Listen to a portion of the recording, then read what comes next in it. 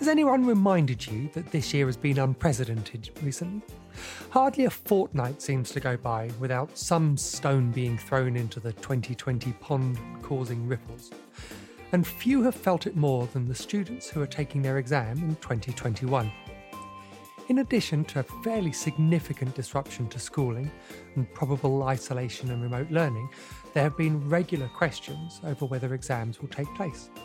While the government is determined that they will, we've seen their cancellation in Scotland and Wales. Add to this the moving goalposts of exam content, and you can only imagine that an already tricky time for our teams might feel like it's starting to spiral out of control. So just how can we help rally them to find or retain their mojo and continue to prepare as best they can for exams? Hello and welcome to the Study Sessions podcast. I'm Nathan, the founder of the Study Buddy and your host. In this, our second season of the podcast, we're following 6 students as they head towards their GCSEs in 2021. Each week, I catch up with these very different teams to see how things are going in a one-to-one coaching session. Then, with a panel of experts in our weekly podcast, we discuss some of the issues that come up. Now, they could be broad themes such as motivation or managing mental health, or they could be quite focused, such as how best to revise for a specific subject. These are normal teens, so you can be sure that we'll be covering topics that young people up and down the country will face. So, if you're a parent, carer, or a teacher, be sure to subscribe. This week, we're looking at motivation and what it means to have a winning mindset. I'm thrilled to be joined today by Professor Damian Hughes.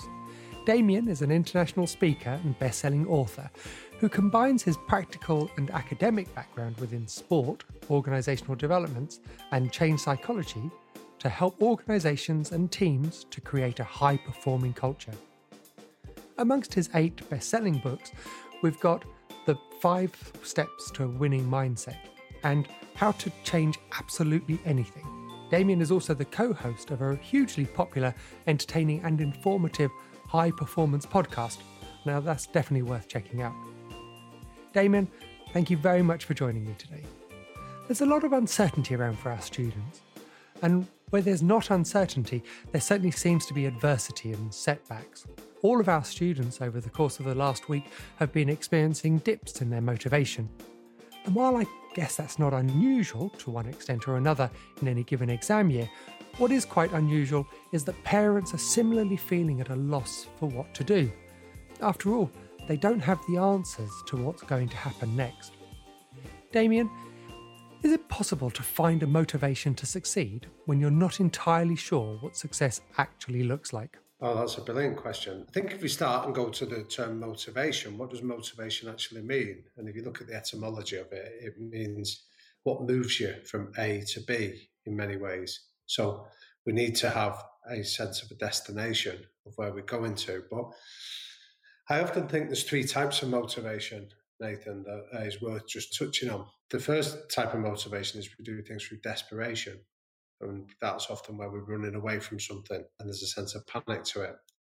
The second well of motivation is we do things through rationalisation because we realise that we should do it. And then the third type of motivation that we can draw on is inspiration, where we're doing it because we really want to. Now, all of them are valid forms of motivation, but I think that inspiration will take us a lot further just because it's driven by passion, it's driven by choice, and it's driven by desire, which, if you harness it correctly, can be almost like rocket fuel. So I think there's a certain element of being able to tap into, well, where do I want to get to? What is my inspiration? What's my bigger picture, my dream? And I think we need to almost zoom out a little bit and look at where do we want to get to in the next 10 years as opposed to the next 12 months and have this idea that whatever we're doing, does it contribute towards moving us towards that bigger picture? A nice exercise for any parents that is maybe worth doing is, I sometimes do this with children where I'll say to them, what do you want to do in your life? And they go, I don't know. And you say, well, what do you want to have in your life? What do you want to be? And that's a bit more easier because it's tangible. So some kids might be driven by the idea of I want to live in a big house or I want to drive a certain type of car or something like that. And if you go, well, that's where your interest is, let's go there. And then the next stage is, well, let's work with the end in mind and say, right, so go and explore how much money today would you need to be able to afford a house like that? And then they get an idea of what it costs. And then you say, so what kind of job do you think you would need that would pay you an income that would afford you that kind of house or lifestyle? And then they start to narrow it down and start to recognize that this might be a partner in a law firm, it might be an elite athlete or something like that. And then you say to them, right, so is what you're doing today contributing to getting you to there? And if it's not, what can you do that moves you a step closer to it? And the idea of using that with the end in mind is it taps into the idea of inspiration rather than desperation or rationalization, doing it and going through the motions. So that's one potential way of getting people to be able to perform when the end goal of maybe the government moving exams and things like that is so nebulous at the moment, but it's completely outside of our control. So if we can start to go a bit further out and look at elements that do sit within our control and our realm of influence, I think that gives us a really powerful first step in motivation. It's really interesting because I think that actually what's happened in the past, typically for students, unless they're driven by this goal, I want to be, as you say, a partner in a law firm or have something specific, is that they tend to be driven to not fail. So I don't want to embarrass myself. I don't want to do really badly, or I just need to scrape by, which I guess is that sort of desperation motivation that you were talking about. Yeah, definitely. So desperation motivation is the idea of running away from something, running away from a fear of failure. And whilst that can be valid as a short-term driver, it also narrows your options. You become overcome. Your ability to retain perspective, to be able to think calmly, becomes severely diminished when you're operating from a sense of desperation. So, yeah, getting people away from this idea of you're not playing not to lose, but instead start playing to win. When you go out onto the field, don't play not to lose, but go in with a clear sense of how you're going to impose yourself and show up. I absolutely love that. Not playing not to lose. Because you wouldn't, would you? You don't tend to, in anything else in life, go in with the expectation that, well, so long as I don't just lose, certainly when you're in control of what's going on around you. So I think there's a really powerful image. Yeah, I think like a really nice metaphor that sort of illustrates that, Nathan, is you say to somebody, take a plank of wood, a normal piece of 4x4, 2x4, sorry, and you put it, say, three bricks high from the floor. And you say to somebody, do you think you're capable of walking across that? And most people with a decent sense of balance will go, yeah, it's easy. So that's an easy image to convey. And then you say, right, if we were to take that same plank of wood and now put it 30 foot high in the air with no safety net beneath you, would you still walk across it with the same ease and nonchalance? And most people, if they're being sensible, would probably go, well, probably not. I'd probably be a bit more hesitant. I'd probably sit down, I'd inch my way along it, something like that. You say, why? It's the same plank of wood. And the answer is, well, what happens if I fall? What happens if I slipped and fell? I'd break my neck, I'd kill myself. So the only thing that has changed in those two scenarios, apart from the height, is where you as an individual are focusing. So suddenly when you're 30 foot high, you're thinking about the consequences of falling. Whereas when it's 3 foot high, you're thinking about actually just doing your job and walking across it and, and doing it to the best of your ability. And I think when we sort of remove the consequences from the conversation and not make it so dominant of we can't fail, you need these, you have to pass these exams, and listen to the language that we use. It's all the equivalent of raising that plank of wood higher and higher and higher. So people's ability to focus becomes so narrow that sense of perspective, the ability to be calm and rational, becomes severely impaired. Whereas, as you say, if you're looking at a goal that's a little bit further out, actually, there are many ways in which you can get to that goal, typically. And so, actually, if you know that your next step, the grade that you're after in exams, is contributing, but you don't quite get there, actually, there's likely to be another way in which you can get around it and still work towards your inspired motivator, I presume. Absolutely, yeah. So I think again, this might be helpful for anyone listening, but there's 3 types of goals that you set for yourself. And you need to do all 3 of them if they're going to work effectively. Because what you're describing when you're talking about people feeling despondent or getting down or feeling demotivated at any stages, every target you go for, whether this is preparing for an exam, whether it's a project in a workplace, whether it's an exercise regime, every project experiences a concept known in psychology as Cantor's Law. And the law is named after a Harvard psychologist called Ross Cantor. And Cantor's Law says when you get to the middle of any project, it will always look and feel like a failure because you'll get too far in to go back, but you're not far enough to get to the end. And at that moment, that's where people get despondent. They decide that it's never going to happen. They start convincing themselves that they're wasting the time. So you're always going to hit this lull in the middle of any project. So if we can sort of use these three different types of goal setting, it gives us a fighting chance of getting through that lull in the middle. So the first type of goal setting is what we described earlier. I didn't use a term, but it's an outcome goal. It's an outcome of what do you want? And just describe it in really emotive language, whether it's you're asking kids, what do you want to have in your life? It's the house they want, the car they want to drive, the holidays they want to go on, the experiences they want. That's the outcome stuff that just motivates you. It gives you a desire that's tied to your emotions. The second type of goal that goes beneath that is a performance goal. And a performance goal is something that should be able to be measured. So it might be something that if you say a performance goal is I want to get an A in that GCSE, I can turn up on whatever date in August the results come out and I can have a look at your results and see whether you achieved it or not. So that is the performance that would take you a step closer to the outcome. But what underpins that is the process goal. And the process goal is tell me what foot you're going to put in front of the other. Tell me the small steps that you're going to take that if you just focus on putting one foot in front of the other, by definition, that will take you as close to your performance as you're capable of, and by definition, achieves the outcome that you've desired. So when you hit Cantor's Law, and everybody will, that's where your ability to go into process mode and say, you know what, just for today, put one foot in front of the other, just do the next thing, then the next thing.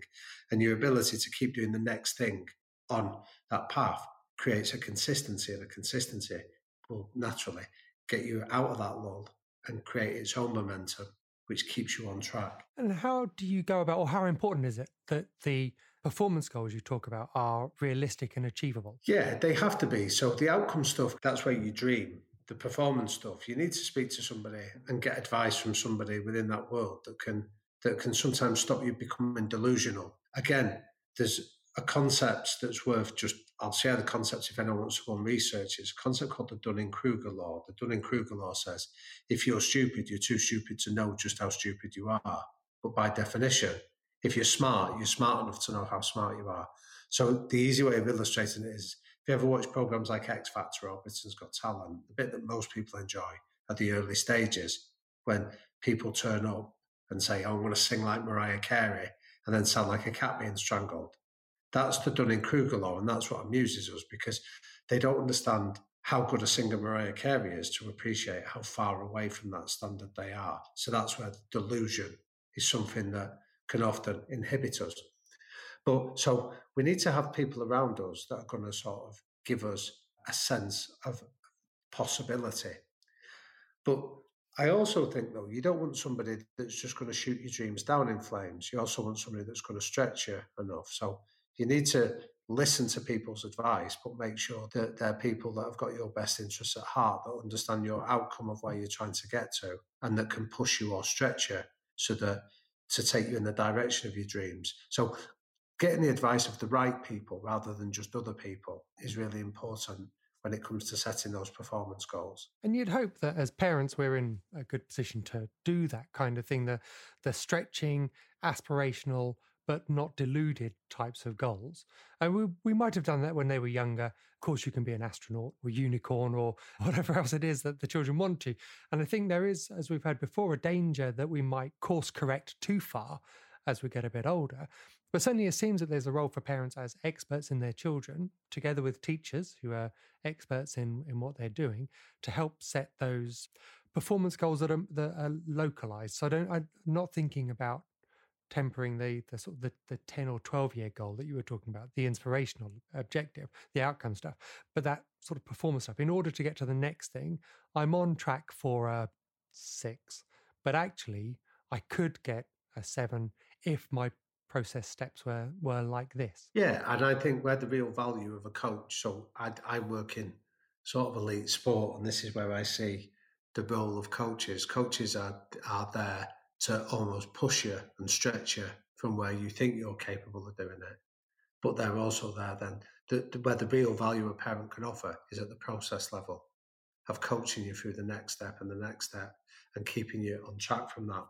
And then making sure that as you keep on track with the process, then that might start to move the performance target that you say, you know what, we're ahead of schedule here. Maybe we need to go back and rethink what we're capable of. But the process stuff is where the work of coach adds real value. It's the idea of coaching you in the moment, being with you, almost like it's a catchphrase, a guide on the side. So just somebody that's there to navigate you and help you navigate your way through the potholes that inevitably come. I think what I like about all of this is that actually all of this sounds like it's the intrinsic kind of stuff. It's all within the student's control.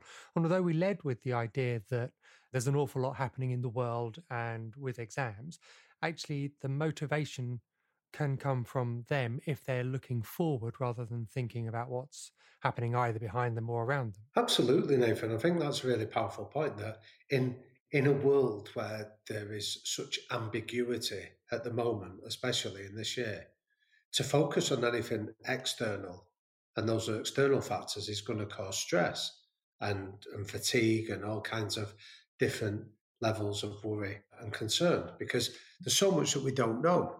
So whenever you can emphasize that phrase, it's a common phrase in sports psychology, which is control the controllables. Don't worry what the rest of the world is doing. Don't worry what the fans are shouting at you. Don't worry what the opposition are saying about you.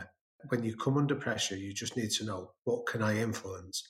And at the very heart of it, there's three things that any student listening to this can influence: what they think, how they talk about it, and how they choose to behave.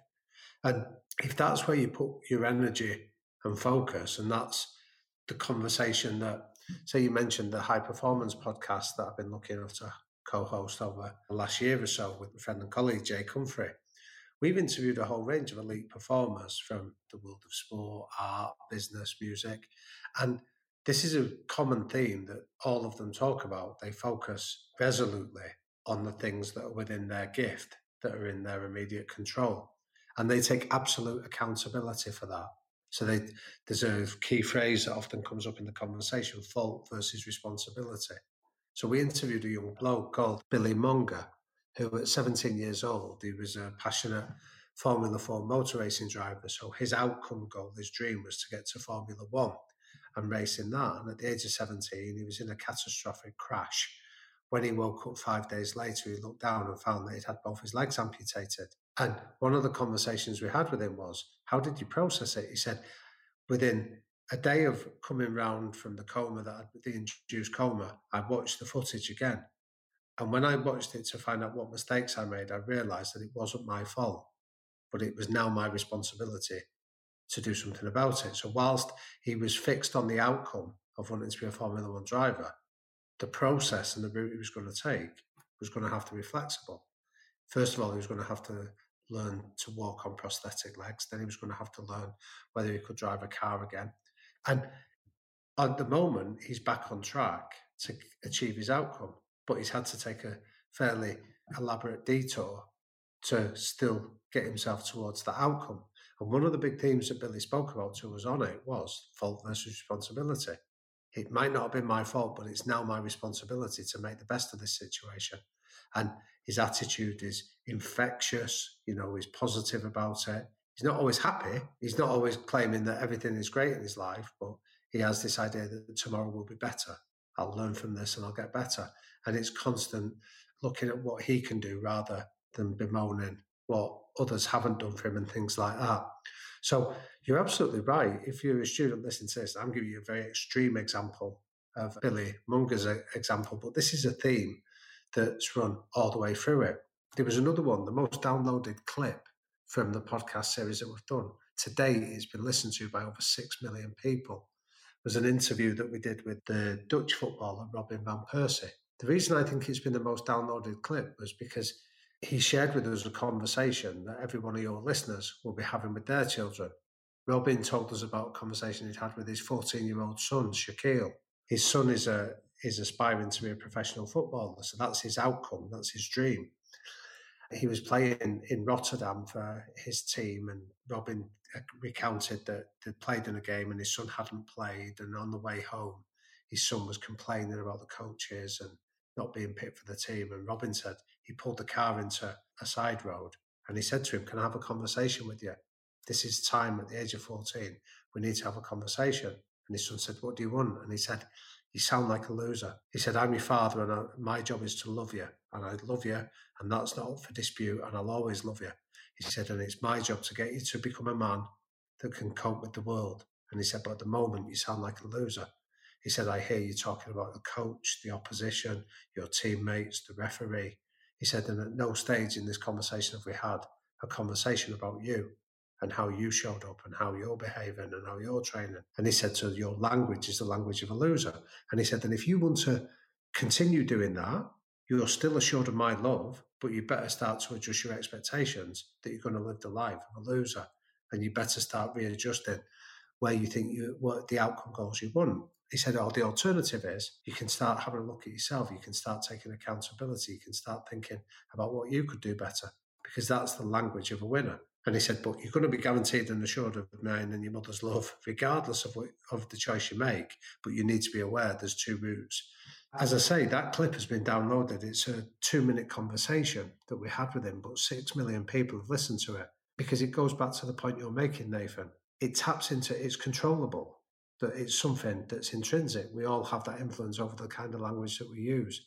And it's the kind of message that I think most of us think, I wish I'd have been given that reminder. Because as life gives you more and more experiences, you realise the inherent truth of what Robin Van Persie was sharing to his son. And I think, as I say, in such ambiguous times, if we can emphasise, control the controllables, focus on your language, focus on your thought processes, focus on how you behave, that's the only thing that we really do have within our gift. I mean, really powerful stories. And certainly Billy's, as you say, being quite an extreme, but also throws everything into absolute sharp relief and perspective, doesn't it? That here you've got this young man, I mean, remarkable, that actually what he's done is focus on what he can do in order to carry on achieving his goals, when the vast majority of us would look back and go, well, actually, that's just so unfair. Life's dealt me this thing and I'm a victim. I need people to do things for me, rather than, as you say, actually pick himself up and find out what it is that he needs to do in order to meet his goal if he can. Yeah, absolutely. And I think an important thing to emphasise here, Nathan, is that this isn't somebody born with the gift of optimism. This isn't somebody born with an ability to interpret these events, and it's something that you're either born with or you're not. These are all learned experiences. Now, in the case of Billy, he's been forced to learn those experiences in the most brutal way that you can imagine. But he's still gone and learned them. And that's part of the reason that, say, the podcast series that you're doing and the one that I'm involved in, we're really keen that it's a free resource. We're not charging people for it. So if people are listening to this going, "Oh, what's he selling?" The answer is nothing. We're putting these podcasts out there and these interviews for nothing, because our desire is similar to yours. We want to help people, and we want to help people feel that they've got the tools to understand there's no secret to this stuff.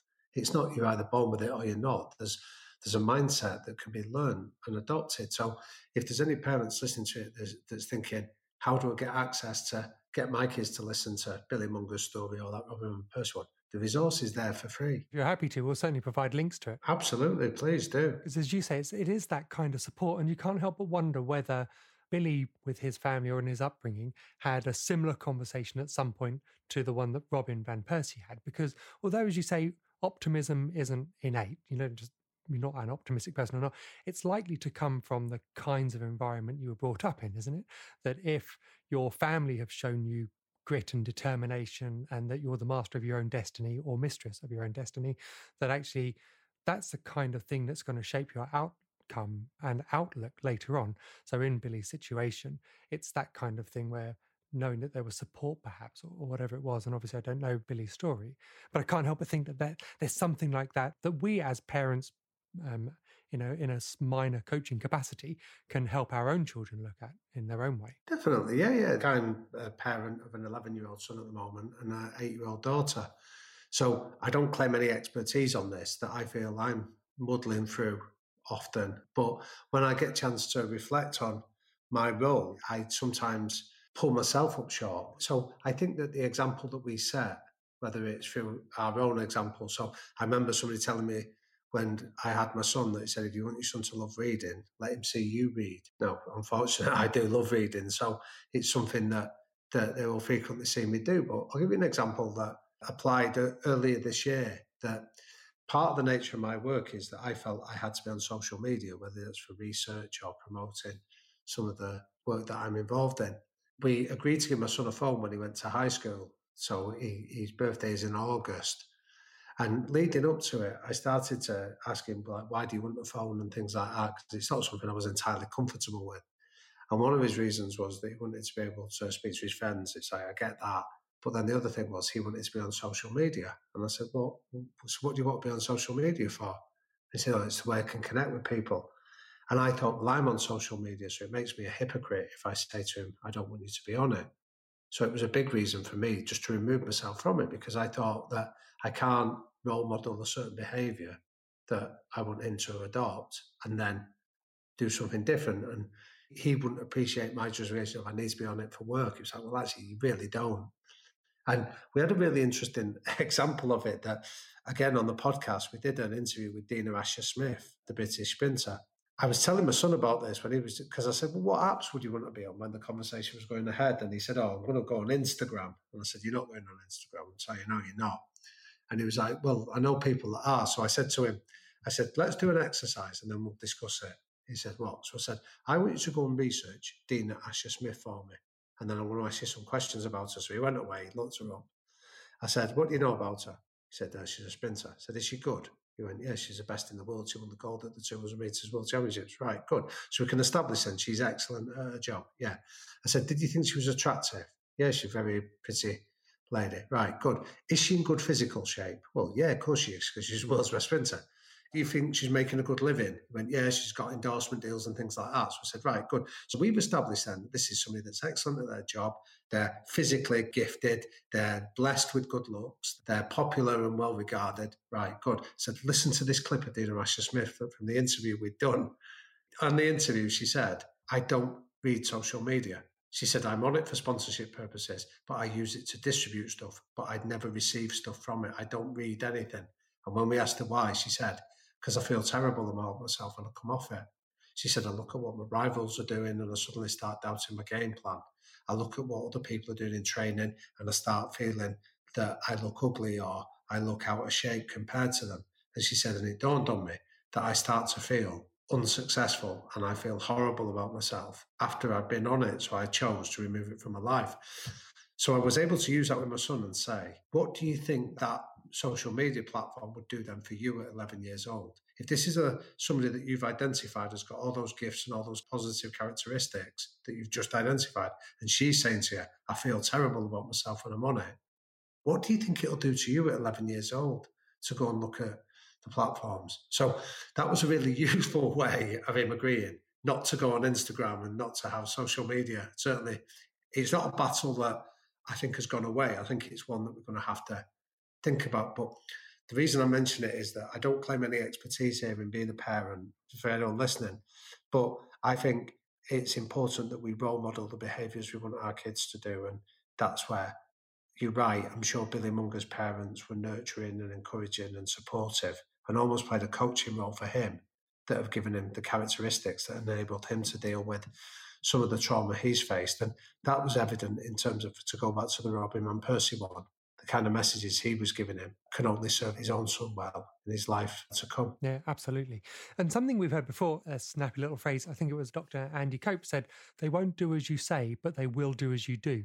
And so the importance of, as you say, modelling good behaviours, sort of encouraging it through what it is that you do is so important with our kids. I talk about this when I work with coaches in teams that are leaders in businesses. People don't follow a hypocrite. We're not wired to follow somebody that tells us what to do and then we see behaving in the opposite way. just erodes trust and creates ambiguity, and ambiguity creates uncertainty. That means that following a hypocrite is you're on a doomed path. So, I mean, this is one of the things that I often see in terms of, like I say, that lesson I learned of, if you want your children to love reading, read. Let them see you reading for pleasure rather than reading because you have to. If you want your children to keep physically active, let them see that you enjoy the process of it.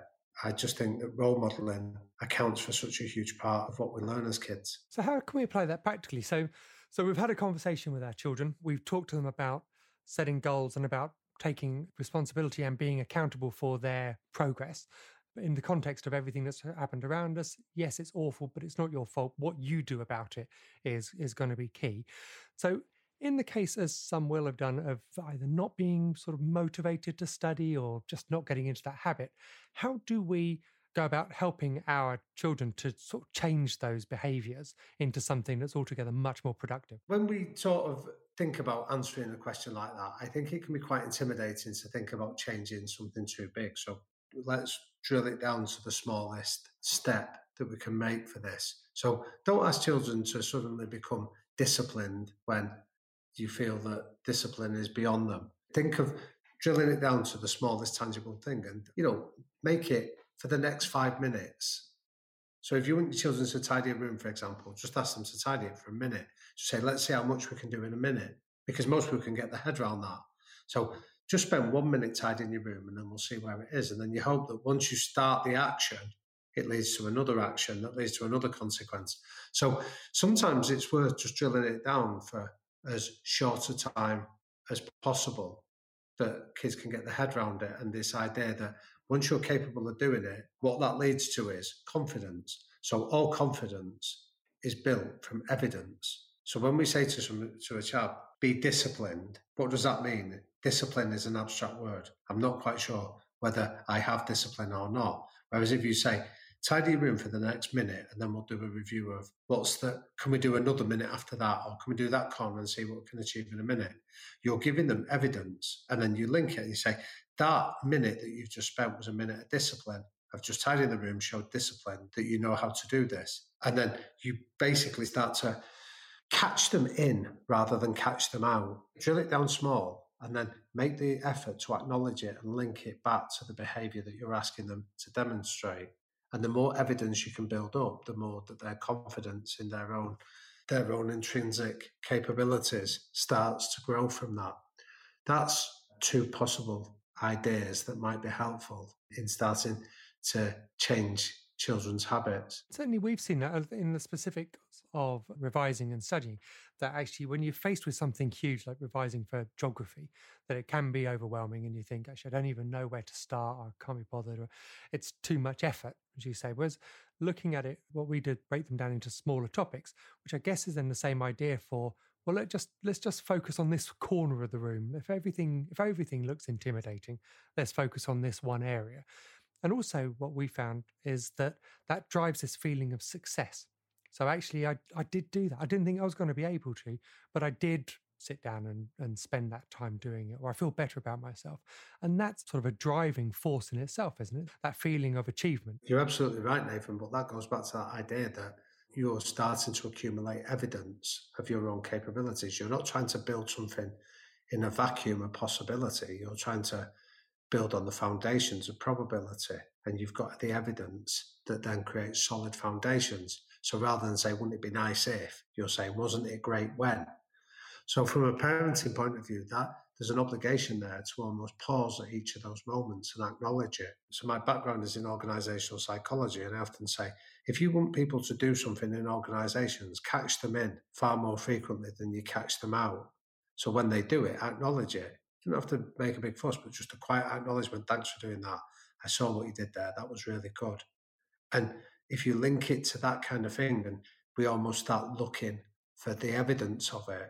As parents, we pause for a moment just to acknowledge the evidence that children might not see or recognise it.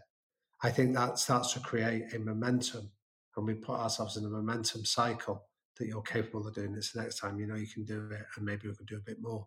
And you start to let momentum take over. And presumably it's important to find things that are actually valid and authentic, because certainly my teens would call me out on anything that was patronizing or condescending.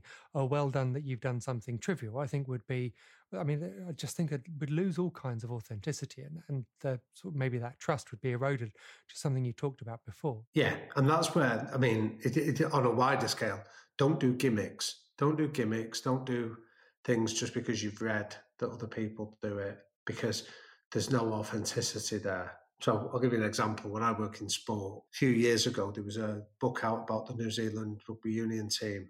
One of their behaviours is they would sweep a dressing room. They call it sweeping the sheds, but they tidied the dressing room up after they'd been in and leave it. And I would go into other teams and they'd say, oh, we sweep the dressing rooms as well. And I say, why? And they go, well, we read this book about New Zealand. I go, that's not a reason for doing it. Copying somebody isn't a reason. If you can link it back and say to me, I know why New Zealand do it, because it's about showing the power of humility and respect. Now, if you were to tell me you sweep the dressing rooms because of humility and respect, go for it, because that's authentic. But if you're doing it just because you read somebody else does, that's a gimmick, and people see through gimmicks. And the reality is you'll probably drop it when a new idea comes along. So you're right. Don't sort of patronise them and go, oh, that's amazing that you managed to get up this morning, because that's a ridiculous thing. But if you were to say, I like the fact that you got up 5 minutes earlier this morning and you made your bed, you know, that shows a discipline, and you tie it into the behaviour you want to encourage. That's a more pertinent coaching point, that you're acknowledging something very specific and you're linking it back to the behaviour or the characteristic that you're trying to encourage them to have confidence in developing. You can tell that your children are younger because there will come a point when they're late teen where actually getting out of bed will be a point of success. No. I'm starting to see evidence of that myself with my eldest son. But I think that's an important point to make for any of your listeners here now, that I'm not claiming any expertise in parenting here. That as I say, I'm muddling through it my own way myself, but I'm trying to relate some of the stuff I've learned from different contexts. But I think that's the important thing, isn't it? I mean, no one, don't think, could actually claim to be an expert in parenting. We all find our own way through, and I think it's just absorbing more information from other people. What I love about talking to you in particular is that actually your experience does come from other people, and finding out what drives elite athletes or even business people is so interesting in thinking, how can we help encourage that mindset with our own children? Which brings me nicely on to the last thing. And I wonder if you could explain to me this concept of a winning mindset. Yeah, sure. So a number of years ago, I was asked by a publisher if I would like to write a book based on the practices of elite sports coaches. Now, it wasn't a book about sport. It was about how do these coaches bring a diverse collection of people together to behave as a cohesive team, or how do you teach people the skills of coping under pressure, or how do you deliver a message that months later people still recall? So all the things that as parents, and if there's teachers listening to this, would go, oh, I recognise that as a challenge. And what I found was that there was 5 characteristics that each of these coaches did, and they were almost relentless in their application of it. So to try and make it easy for people, I gave it an acronym called STEPS, because I wanted it to almost be like a mental inventory. It's like a shopping list for anybody that's thinking, if I can remember the steps and then ask myself, have I done as many of them as I'm capable of? There's plenty of evidence that says you develop this winning mindset that comes from it. So the steps are in turn, the first one is simplicity. So in a world of noise, it's the ability to cut through that noise and deliver our messages in the simplest way we're capable of. So I'll give you some stats. We know that in an average 60 minutes of our working day, we're interrupted 37 times during the hour by social media, smartphones, phone calls, emails, text messages, 37 interruptions in a 60-minute working hour. Now, what we know is if we allow ourselves to be distracted just one of those 37 times, it depletes your levels of concentration for the next 22 minutes. So you get an idea of how, in a world of noise, it's hard to think. Smartphones make us stupid in many ways. So what I found with these coaches is they acknowledged the environment they were operating in, and therefore they crafted their message so it could cut through the noise and say, this is what we need to do. There's a nice acronym I picked up. They use it in Hollywood. They call it a bluff. So if you're going to pitch for a film idea, the bluff is you put the bottom line up front. So before you tell anyone what the film's about, just tell them what the bluff is. This is Die Hard on a plane. Or, you know what I mean? It's like you just simplify the film in a simple idea that everyone goes, all right, I get it. And the idea behind simplicity is it's not assuming people are stupid, it's the opposite. It's assuming people are smart. And what you're doing is it's the ultimate sophistication, as Leonardo da Vinci said. You're giving them information that they can receive and do something with. So there's a nice example of it. I interviewed Alex Ferguson when I was doing this research, and I asked him, I said, what do you think makes a great coach? He said, I'll show you. And he threw me a tennis ball. He said, catch it. So I did it. He said, give it back. And when I gave it back, he said, how did you find that? I said, it was easy. Why? So he took 2 balls and threw them in the air at the same time. He said, catch them both. So I managed to do it. He said, how did you find that? I said, it was a bit harder, but generally it was fine. So he took 3 balls, then he threw 4, and then he threw 5 in the air all at the same time. He said, catch them all. And on that last occasion, I did well to get 1. Ferguson said, there's a difference for you. He said, what good coaches do is they throw 5 balls in the air and hope that one of them sticks. What great coaches do is they work out, not how many balls can I throw, but how many can you catch? And then they prioritize that message and give you the information in the easiest way possible. So simplicity is key. The T part of it is about getting people to think. And the easiest way of measuring whether there's any thinking taking place in your world is have a look at how many people are asking questions. Because when somebody asks a question, there's 2 things going on underneath the psychological surface of that simple question. 1, they're demonstrating trust, that they're going to trust that if I ask you a question, you're not going to make me feel silly, that I want to trust that you're going to answer it in a discreet, sensitive manner.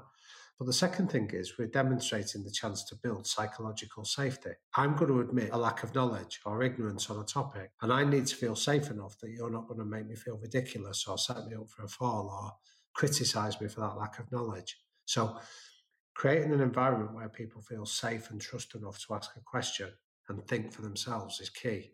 The third one is around emotional intelligence. And this is a term that often gets bandied around an awful lot without anyone explaining it. I'll give you a story from the most emotionally intelligent environment I went into. I went to visit a boxing gym in Detroit a number of years ago now. I don't know if you've been to Detroit recently, Nathan, but it's a city that's been beset by a lot of economic difficulties. It's built on the car industry. And I was going to the poorest part of America's poorest city. So you don't need me to over-exaggerate in terms of the gangs, the crime, the guns, the sort of social deprivation that's evident in some of these big American cities. So I was going into this and I stood out for 2 reasons. 1, being a white guy in predominantly black neighbourhoods, and being an English guy in American neighbourhoods made me an object of curiosity. But it also left me feeling quite uneasy that I was aware that there was people there that I needed to watch my step around because the consequences were quite serious. And when I went in, I met this guy called Emanuel Stewart, who was regarded as one of the godfathers of American boxing. So I get there and I meet him and he goes, David, he said, how do you feel arriving here in my gym? So I said, oh, it's great to be here. I'm really excited. Thanks for having me, Manny. I can't wait to spend the next few days with you. He said, that's kind. He said, how do you really feel? And I don't know if you've ever had verbal diarrhea, but I found myself stood in front of this man, just babbling away, telling him how nervous I was tired, jet lagged, I didn't want to be under his feet, I didn't want to waste his time. And he let me finish that. And then he said, thanks for being honest. He said, that now means me and you can work together. He said, I'm going to take care of you. Then when I got to know this man a bit better, I said to him, you know, the first morning we met? He said, yeah. I said, why did you feel the need to ask me that second question? He said, I always ask the second question. He said, the second question was when we began working together. I said, that's an intriguing response. What do you mean by that? He said, well, when I said, how do you feel? How do you feel arriving in my world? He said, the answer you gave me didn't match the pictures I could see. He said, I saw this nervous-looking white English guy telling me how excited he was to be here. He said, so the conclusion I reached was one of 2 options. You were either a liar or you were a sociopath. He said, I need to know who I'm working with. So my second question, how do you really feel, accelerated that conversation. And it got us to a place where I realised you were telling lies. But you were telling lies because you were nervous, but you were doing your best to be polite. And he said, every child that comes up the stairs into this same gym feels the same way you do. They're nervous, frightened, scared, intimidated, they feel out of the depth. He said, no, I think I'm the best coach in the world, but I know I can't coach you when those emotions are clouding your judgment. He said, so I work on a 3-word basis when it comes to emotional intelligence. Contain, then explain. Contain, then explain. I need to convince you that I care about you, that I'm on your side, that I know your story, that I recognise what skills you've got, that you're going to be safe in my company. And when all those factors are taken care of, I've contained you, then I can start to explain how we're going to work together more effectively. But what you can't do is explain and then contain. I can't tell you what to do and then convince you I care about you. I've got to prove to you that I care about you before I ask you to do something. That's emotional intelligence in a nutshell. The fourth one of our acronym is practicality. Strip your language of jargon. So one of my academic heroes is Howard Gardner, the educational psychologist, that says the question all kids should be able to answer when they leave school is not how clever are you, but they should be able to answer how are you clever? Because we're all intelligent in different ways. Some of us are verbally gifted, some are socially gifted, some are physically gifted. We're all intelligent, but we need to be able to understand what our intelligence is. And what none of us is intelligent in is abstract language. So when we talk about synergies or what's our strategy, nobody understands what that word means. It's an abstraction. So if we talk about what's our path, what's our route, what's our goal, and if we understand what our intelligence is, we can almost then start to pander to that. So what I found is that even these expert coaches would speak as if they were talking to a novice. And it wasn't patronising, but what they were saying was we make sure that everybody understands the language that we're talking. And then the final part of the acronym, the final S, is storytelling. What I discovered was that all these great coaches I was meeting were great anecdotalists or were constantly telling stories. And at first you sit in the company and think, oh, this is engaging, this is nice. And it's only when you walk away, you go, what a brilliant coaching session that was. And I don't feel they've not formally coached you, they've just told you a story that sticks in your mind that you go, that's how it applies to me. I've tried fairly crudely that example of the story in Detroit. I'd hope that people would go, right, I remember that. And I can empathise with those feelings of feeling out of your depth or out of place. But a stranger treating you with kindness is something that most of us have experienced at some stage in our life. And then when you go, so what was it about? Contained and explain. Right, they're three words that are simple and it cuts through any sort of jargon of emotional intelligence. No, let's talk about something that's now practical. And it's allowed us to think. So hopefully sharing that anecdote, people can go, oh, that was a decent coaching point we're trying to make there. That's the benefit of the final point, which is about storytelling, giving somebody an example. And that's why, again, I mentioned that podcast before. If people are going, what stories can I tell? Listen to that. So get the story of Billy Munger, explain the context, and then play it to him. So that's a coaching point. You don't need to be the storyteller yourself, but you need to be able to point people in the direction of where a story is being told, that they can use it themselves. They're fantastic. Although I know that coaching it's a profession, it's a skill, it comes with qualifications and all of those good things. Actually, as a parent who was going through GCSEs with my son, I think one of the watershed moments for me came in thinking I've got to stop parenting so much and doing the kind of things that I thought I should do to keep him safe and protected and actually help guide him more, to be sort of more of a coach. And I think these 5 steps are the kinds of things surely that any parent can take on and think, I can do this. I can rethink the way I'm approaching it in order to help my son or daughter. Massively, yeah. So the idea about the book that I did was that I say it all trades in common sense, but it's not necessarily common practice.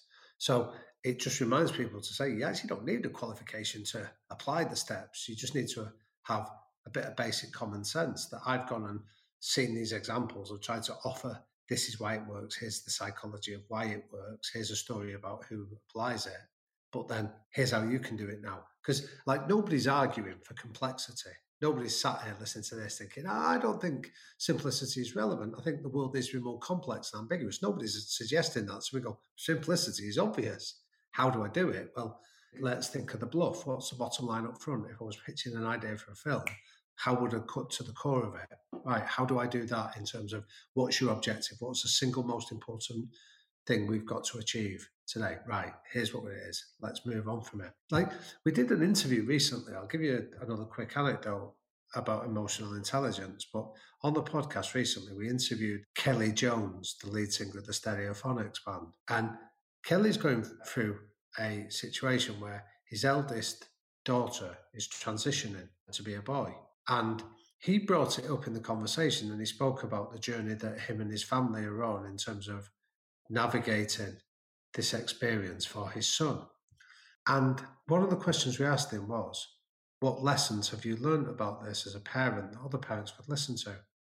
And do you know what his response was, Nathan? He said, don't underestimate the value of just giving them a cuddle. There's emotional intelligence for you in one line. This is a guy that you see him as like a rock superstar. You know, you'd think, what problems does he have in his life? Is it about where the next magnum of champagne's coming from? And then you go, the reality is he's dealing with the same challenges that we're dealing with. His maybe take on a slightly different form than what yours or mine might be. But that message of don't underestimate the value of a cuddle, of giving your kids a hug, that's universal. And I think it's a common sense reminder. And the challenge is, how do we make that as part of the common practice?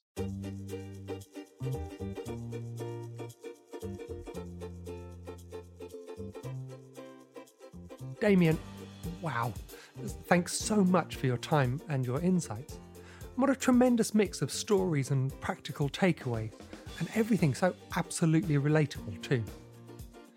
We've all been in situations where we might struggle to find the drive to get on with something, and that's often because we haven't sold ourselves on that end goal.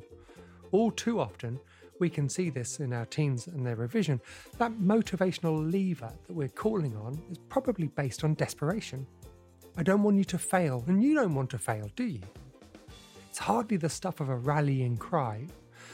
It makes sense that you'd be more energized to gain something rather than to avoid something. And defining an outcome goal, whatever that might be for your own young person, can really help focus their attention. Now, there shouldn't be a right or wrong answer to this, so long as they can really picture themselves doing it. Now, of course, that's not enough on its own, and I certainly saw this with Jake's ambition to be a doctor, and this is where Damon's second and third goal types really come in. What are the smaller performance goals that will help get your child to their desired outcome? Now, for most of our children, good grades is likely to be one of those mile markers. But whatever it is, you want something that's a bit of a stretch that can spur them on to the right behaviours. Which brings us crucially then to those process goals. How are they going to get there? As someone famously once said, a goal without a plan is just a wish. Our children need to be able to identify the actions that they must take. From experience, these should be simple, dead clear, and gear them up for success. Because once they've had a taste of success, they're going to want to carry on. For me, one of the key points that Damien talked about was responsibility. And especially important for this year's exam cohort, moving on from fault and despondency. Now, this has been a tough year for GCSE and A-level students. There's no doubt about it. They've been dealt a bad hand. But there's nothing they can do about that. What they choose to do next will make the world of difference, both to them reaching their goals and also how they think about themselves. If they were sat in that car, would Van Persie tell them that they were thinking like a loser or thinking like a winner? Encouraging the right approach, as Damon told us, starts with us. We heard that we need to model those desired behaviours or outlook, whether it's optimism or grit, so that our children can follow our lead. You'll remember Danny Quinn talking recently about this shared identity in a family, and our children will naturally want to belong to it. We girls are always prepared to try again. The eureka moment, I think, comes in the form of looking at everything from a different perspective. Parents as coaches. And here Damon really set out the 5 steps for helping get the most out of other people.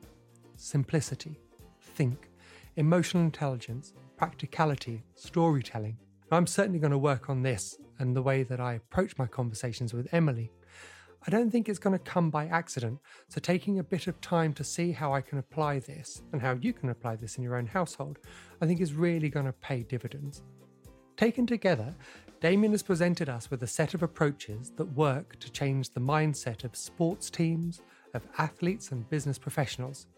But there's no reason at all why it can't easily be applied to help drive our own teams towards their successes. And with the level of uncertainty that they're facing at the moment, having a toolkit that will help you and your young person make sense of what they can do to fulfill their potential is an absolute gift. Thank you for listening. I hope, like me, you took a lot away from this episode. If you have, and if it's given you pause to think a bit differently, would you mind taking a moment to leave a review and, if you don't mind, 5 stars? It really helps us to reach other parents and spread the word on how they can support their own young people. Of course, sharing the link to this and other episodes with friends on social media is always very much appreciated too. There'll be another episode next week, so please don't forget to subscribe to the Study Sessions podcast.